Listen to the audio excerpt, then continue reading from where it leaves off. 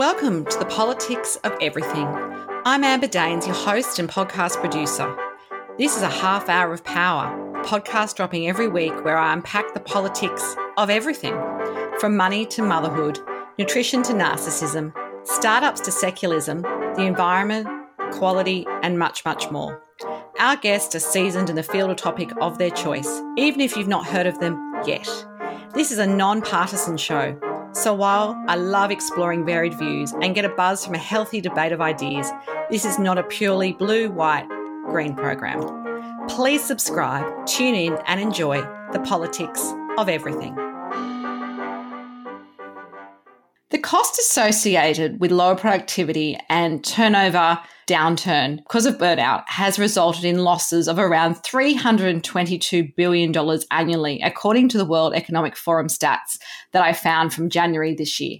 There is a wave of burnout, with many of us trying to stay afloat in a pandemic and find a way to recharge, or many of the tools we use, such as socialising, group exercise, and even holidays, have been taken away. Today, I'm chatting to Wendy Nash, a meditation and wellbeing accountability coach. Her company name says it all: kindly cut the crap. To avoid burnout, you need to make courageous inquiry, but do it kindly, according to her mantra. Her interest arose from experiences as a young child growing up surrounded by family loss. This provided very early experience of situational burnout. Through her training and practice, she's gone on to realise deep understanding of this and other kinds of burnout, including ideological and personality-based forms. In essence, burnout is what happens when we fail to pay attention to our psychological, moral and physical well-being, and the result is that crash and burn feeling. With Wendy, she has a 4-year somatic psychotherapy diploma, her Bachelor of Psychology honours thesis studying the effects of loving kindness meditation on pro-social behaviour, and she's been practising loving kindness and other meditation for almost 2 decades. All of these have been profoundly positive on her well-being and her relationships. And so with great pleasure, I welcome Wendy to the Politics of Everything. Thanks, Amber. That's a lovely introduction. Before we go on, I wanted to say just thanks for putting together the podcast series. I really enjoyed it. I've actually listened to quite a few of them, and I've, just so you know, the impact of what I've listened to, I've bought the books from the productivity person, Dermot Crowley. Oh, fantastic. I just really liked his style. I thought he was so straightforward and really practical and said when and when not. So that was definitely a number one hit. I also really liked Hayley Dutton's conversations about dignity, self-worth and confidence for the refugees, and how to seem like you have self-worth in the eyes of society when you have lost everything, your family, your money, your status, and how important that is for people who've just lost everything. So I really appreciated that interview. And I also think about Holly Ransom and her sort of mantra about change, that if you walk by, it says that you tacitly agree with it. And I think about that. I live in a moderately low income area.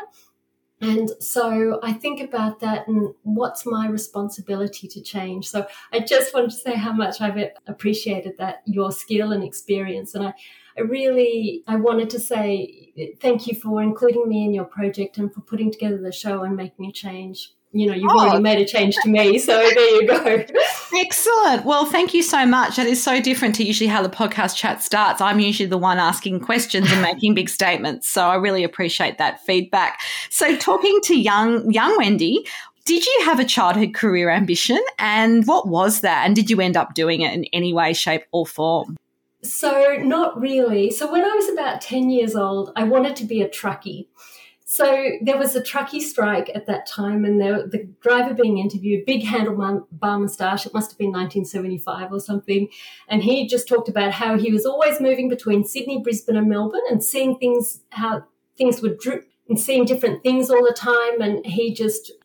And so there was something inside of me that was really appreciative of that idea of always moving and seeing something different all the time.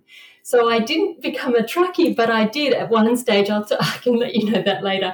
But I did accidentally gain a driver's license for driving a tank. But that was actually just a mistake to do with translation. Oh, wow.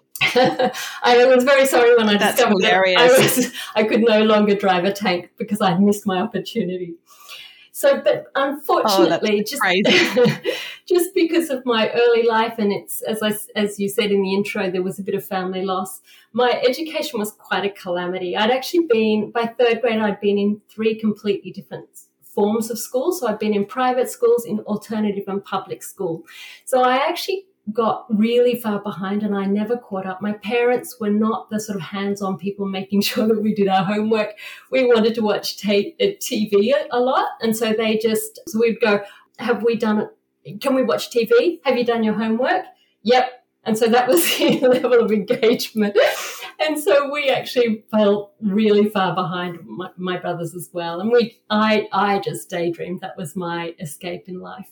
Oh my goodness. Well, that's an interesting start to life. So obviously as you've come to the expertise that you're sharing with us today, how would you define burnout? And how do you know if you're actually burnt out enough to really make that change? Or you're just having like a stressful week, a year, if you're in the middle of COVID? Like, how do you know that's not just a short-term thing that you might just need to recharge in short bursts, as opposed to you're actually burnt out and we really need to recalibrate here?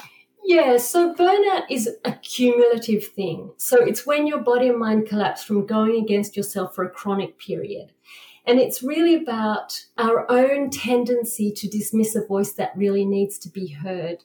And often it's really because we are overly positive. I know that it's important to think positively, but there's a time when that becomes a problem and we have these chronic sayings of, oh, I'll just push through, or, oh, they didn't really mean that. So if we're in a bad relationship, oh, it's not that bad, or I'll just get over it. And all these actually cause quite a lot of problems, because if you do it over a long period of time, you're really not listening to yourself. So just to go into a little bit about what is burnout. So the main psychology researchers are Christina Maslach and Michael Leiter, who studied North American organizations. And so that's come out of the org psych field, and they focus on behaviors such as exhaustion, cynicism, and inefficacy, or that sense of being powerless to change the situation. I actually see it slightly differently, and it's actually sort of more a result of how our identity as a good person becomes compromised over a long period of time. So we can't match our identity with our behaviors. So the first form of burnout is one called moral injury. And this has come through on the idealistic fields, like being a soldier or in the medical profession, where the organization wants you to work in a way that you feel is immoral or unethical. And in a corporate setting, which is, I think, probably where most of your listeners are at, basically it's that you might have to sack people but feel that that's not right or that's not your role, and you're having to make these really big changes in people's lives, and that's really not who you want to see, not how you want to see yourself. So your identity as a moral person is really questioned. Yeah, that really makes sense. I think a lot of people will identify, even if you're not in the corporate space. I think some of those feelings are probably quite universal for people. Yeah, that's right. So, but the chronicity of it is, that the organisation is requiring you to do that, and there's that sense of inefficacy and powerlessness about that. The second one is a personality style, and the literature is emerging on that. So Gordon Parker from the Black Dog Institute has just started a conversation. And basically, this one comes, instead of out of the previous one, the moral injury comes out of PTSD literature. This one comes out of psychodynamic and psychotherapy literature. And this is about people who are really driven by a fear of failure and a fear of rejection. So they're absolutely nervous to say no. In fact, I don't even know that I know any people with this kind of personality style ever say no. It's just not part of the vocabulary. So there tends to be this real go, go, go and living on adrenaline. And often it's triggered by guilt until the body falls over. So there's this kind of really strong identity about the identity is embedded in the relationship to others. So your own body and mind are neglected. And one of the common kind of ways that I notice that this is about is when people kind of speak about how team members or other people aren't really dedicated to the cause. They're not working hard enough.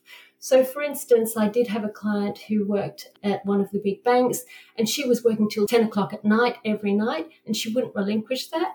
And she just thought her team weren't living up to the standards. So I have another client who's the CEO of a startup, and he's so reluctant to say no that he actually won't turn right across the traffic, oncoming traffic. He works late on weekends and he's a complete workaholic. He is, however, really good with his staff, very good interpersonal skills. And the third type is a situational one. So that's very much like the pandemic. So you've got the kids, homeschooling, work demands, lots of changes, not enough time to recover, and it goes on for a really long time. So we've been at this for 18 months, and that's really difficult. So it's really about your identity as being someone who is capable is now being undermined. And it's just, you've got this huge volume of work and you haven't got a supportive environment. Yeah, and I think it's uncharted territory for a lot of us, right? It's not the same as maybe in a corporate where you could, in a good corporate or a good business that you might work with or for, you could actually go to a HR department and say, look, I need some stress leave or I need a few doona days, because we're all in this phase. It just sort of feels like there's no one else that's doing it any easier.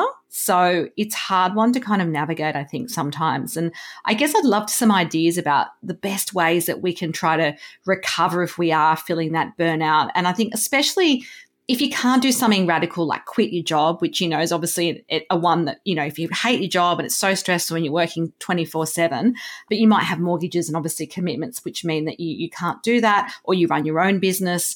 People might feel a sense of shame to even say they're burnt out. So how can you do this in a way that's perhaps kind to yourself, but also very much going to help you? Okay, so like this program is called The Politics of Everything. So I'm going to take a slightly political kind of slant, if that's okay. So in the West, we've historically paid little recognition to support. So servants were never seen, women's work is invisible. And so this current situation of under support is really just an extension of that way of looking at society. If you work 10 hours a week in a community where there were lots of people who had time to chin wag, you probably wouldn't get burnout. You might get other things, but that wouldn't happen. So we can see this sort of withdrawal of support from society really a lot since World War II, that for various reasons, good and bad, we've actually removed the support of religious institutions. So people left the church in the 1950s. And so all those committees and, helping the old people or whatever, that has gone. Family structure, parents were seen as irrelevant in the 1960s. So that support of the family had dwindled. The solidity of it, I guess. Public services, that funding started to slow in the 1980s. Good employment conditions started to be undermined also in the 80s. And then affordable housing, a crisis since the 1990s. Welfare payments have become much more withdrawn and well below the poverty line at this point. And so if you've got a situation where, and now, of course, with technology, you actually don't even have physical interactions with people and friends. So you can't go to the HR department because, you don't actually have contact with those people anymore.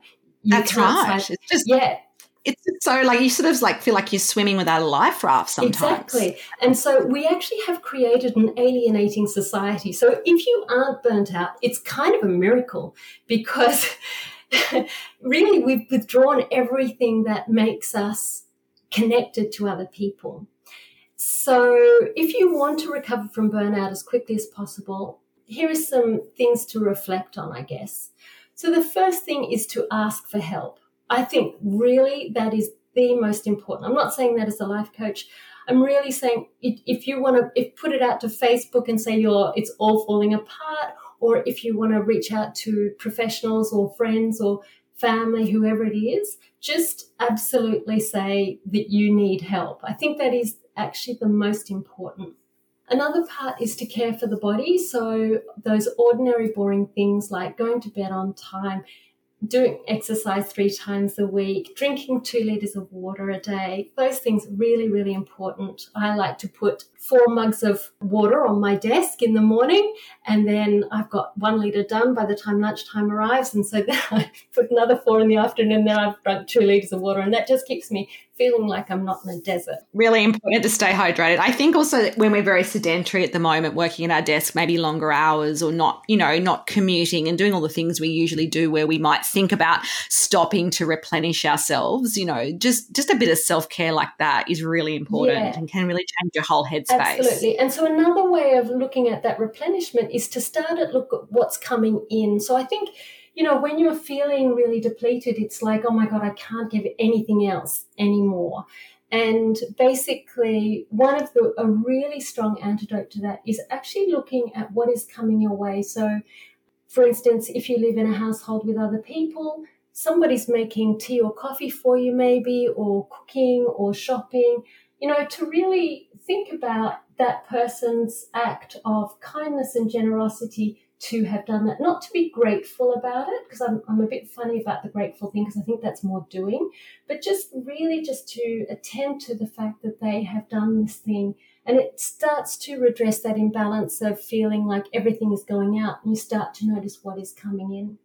And another thing which is, I think, really good for problem solving is, so I do the Couch to 5K. I do it 3 times a week. I've got it on my app and I only need my trainer. So that's my thing. And I have this question before I go for a run, and I go, what am I not seeing about this problem? Whether it's a client or whether it's another situation. And so just having that to kind of start my process means that I feel like I'm problem solving, but I don't need to be active about that. So what am I not seeing about this?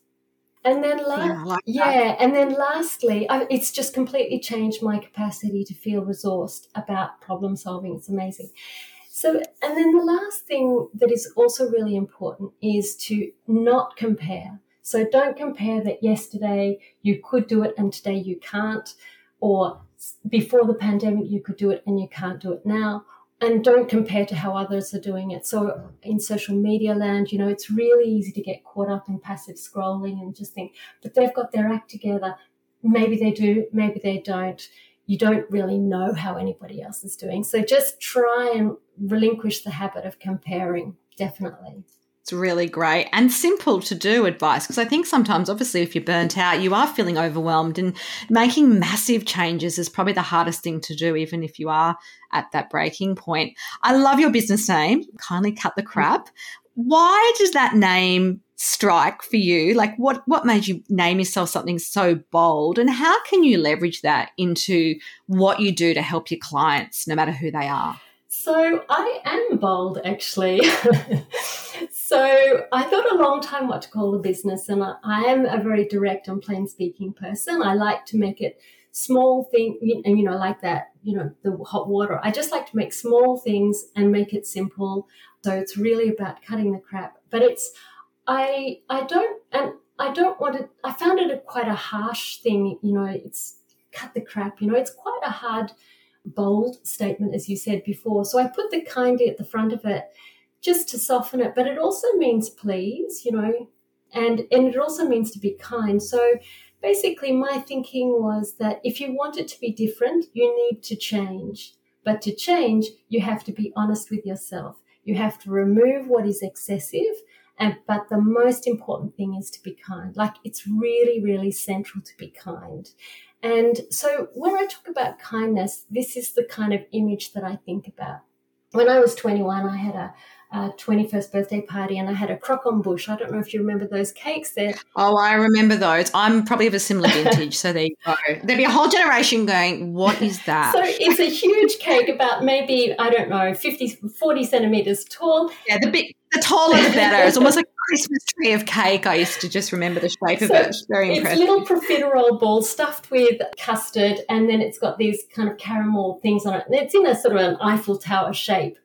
And so I collected it from the patisserie, and somebody else was driving, and so I needed to sit there, drive. So my brother had to drive slowly, carefully, just going around the corners, making sure it wasn't going too bumpy.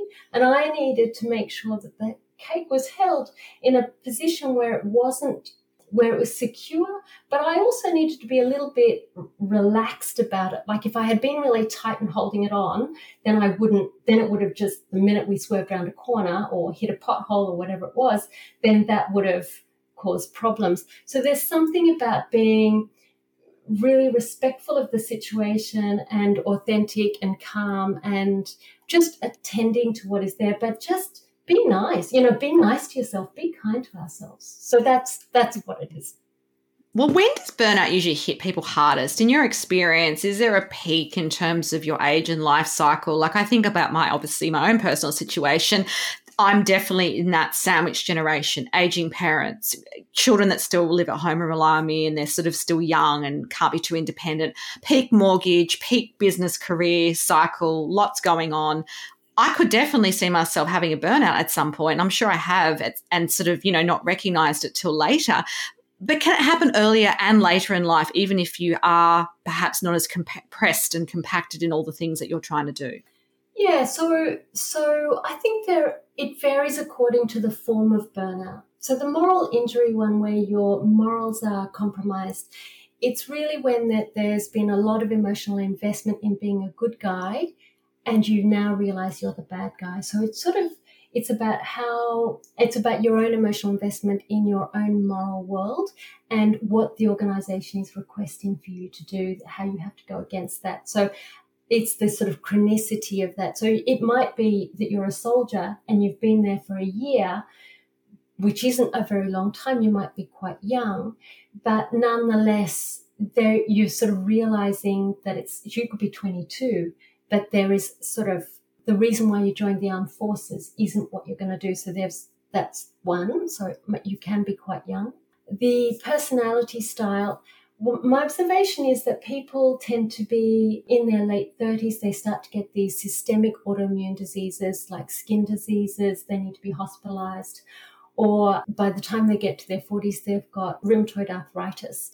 And often I see them in the meditation classes when they're in lots of pain. They're usually overweight. So the knees, heart and thyroid are also having problems. So that tends to be more in the 40s and 50s. With the situational one, which is what you describe, where you've got people, you're taking care of parents, you're taking care of children, you've got a full-on job. So that will happen with time. My thinking is that when it's all really urgent, you can usually keep it together.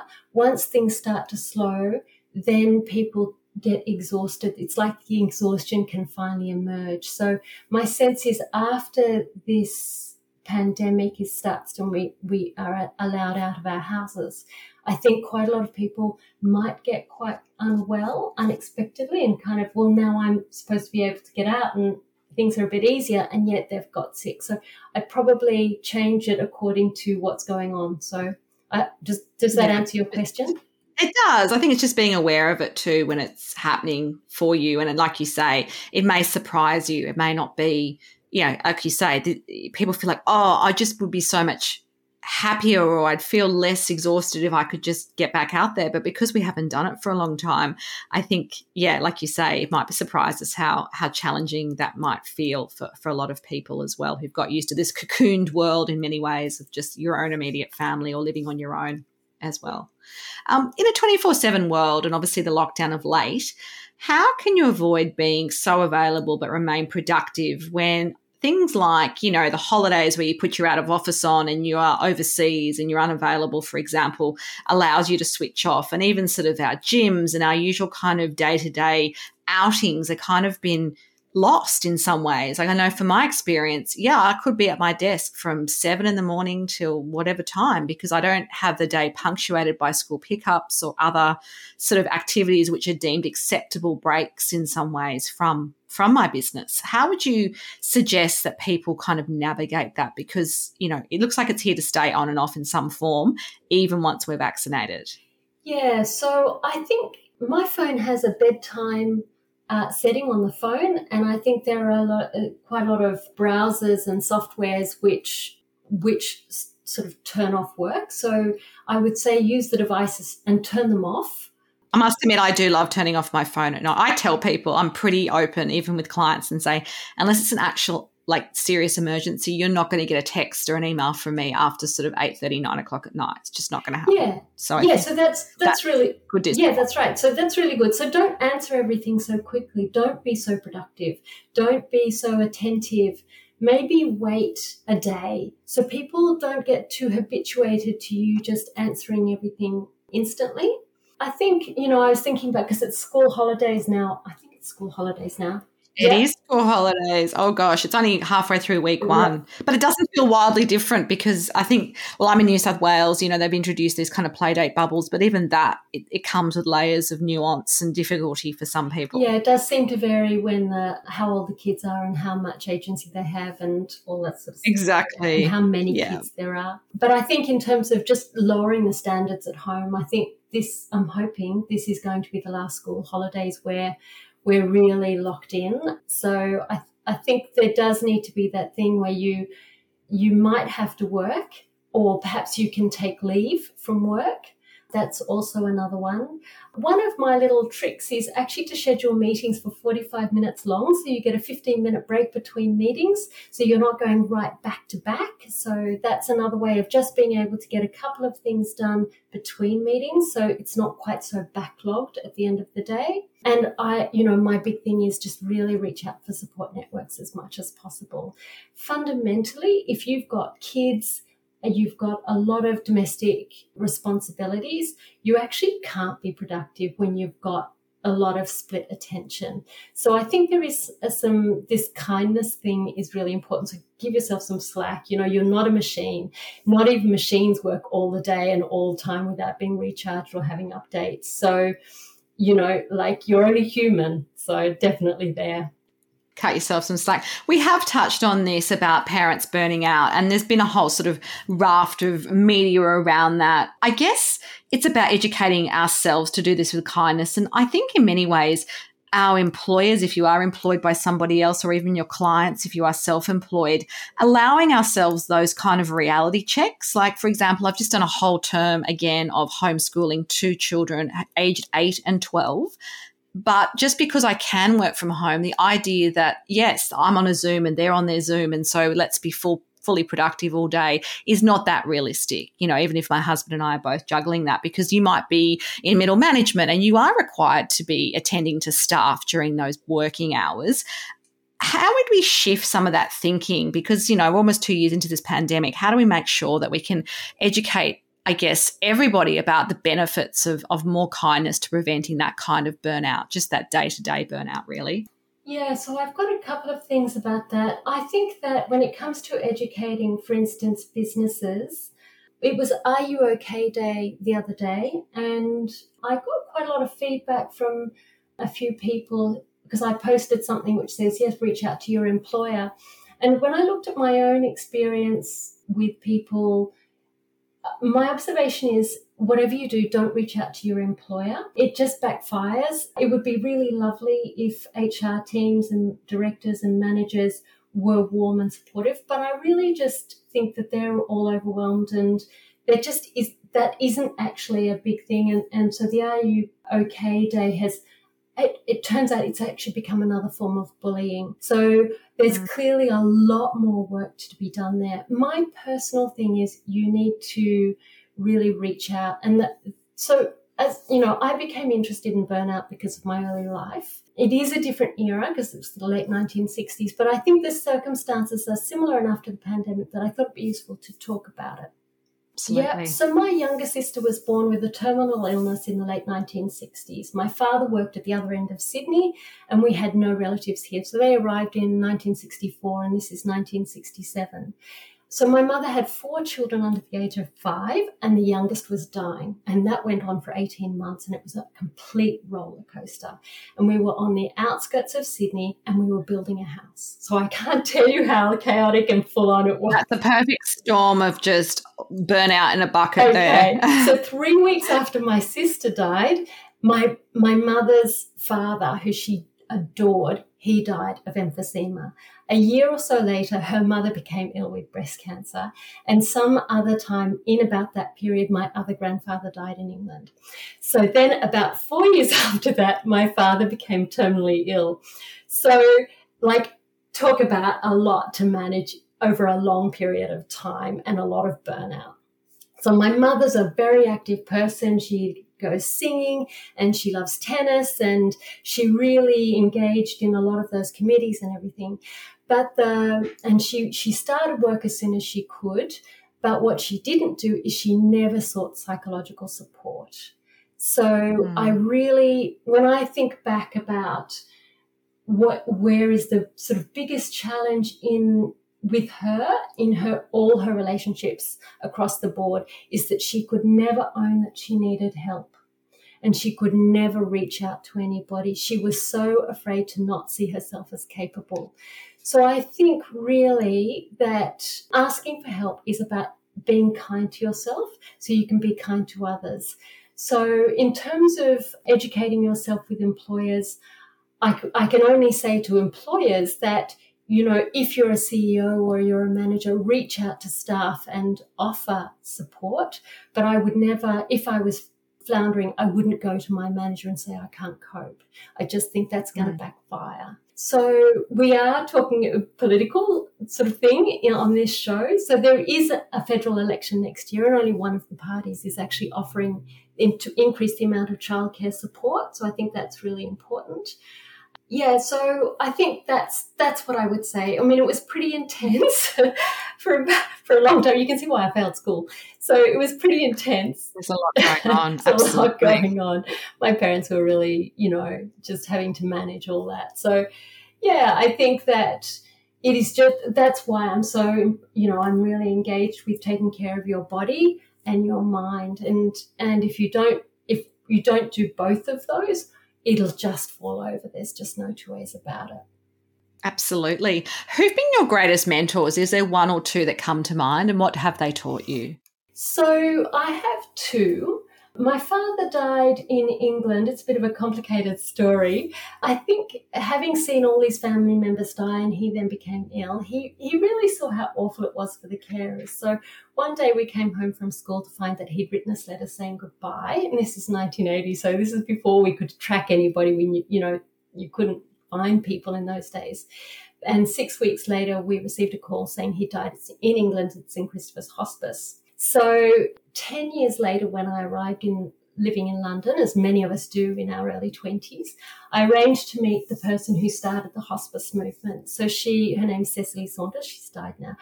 When I met her, I thought she was about 50 or 60, but turns out that a relative of my mother's had actually known her when she was a young woman 30 years earlier. So she was actually in her 80s when I met her, and she looked to me like 50 or 60. And so that was, quite remarkable.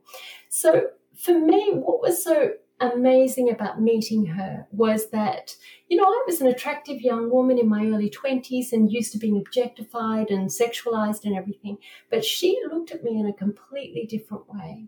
So she saw my soul very much in distress, but she couldn't see the skin and bones. It's really a really different way of being seen. And I realized that seeing a person's soul means that that's when they are seen. And she was such an interesting person, because she was strong, but she wasn't hard. And she was compassionate, but she wasn't cloying. So kind of all these contradictions.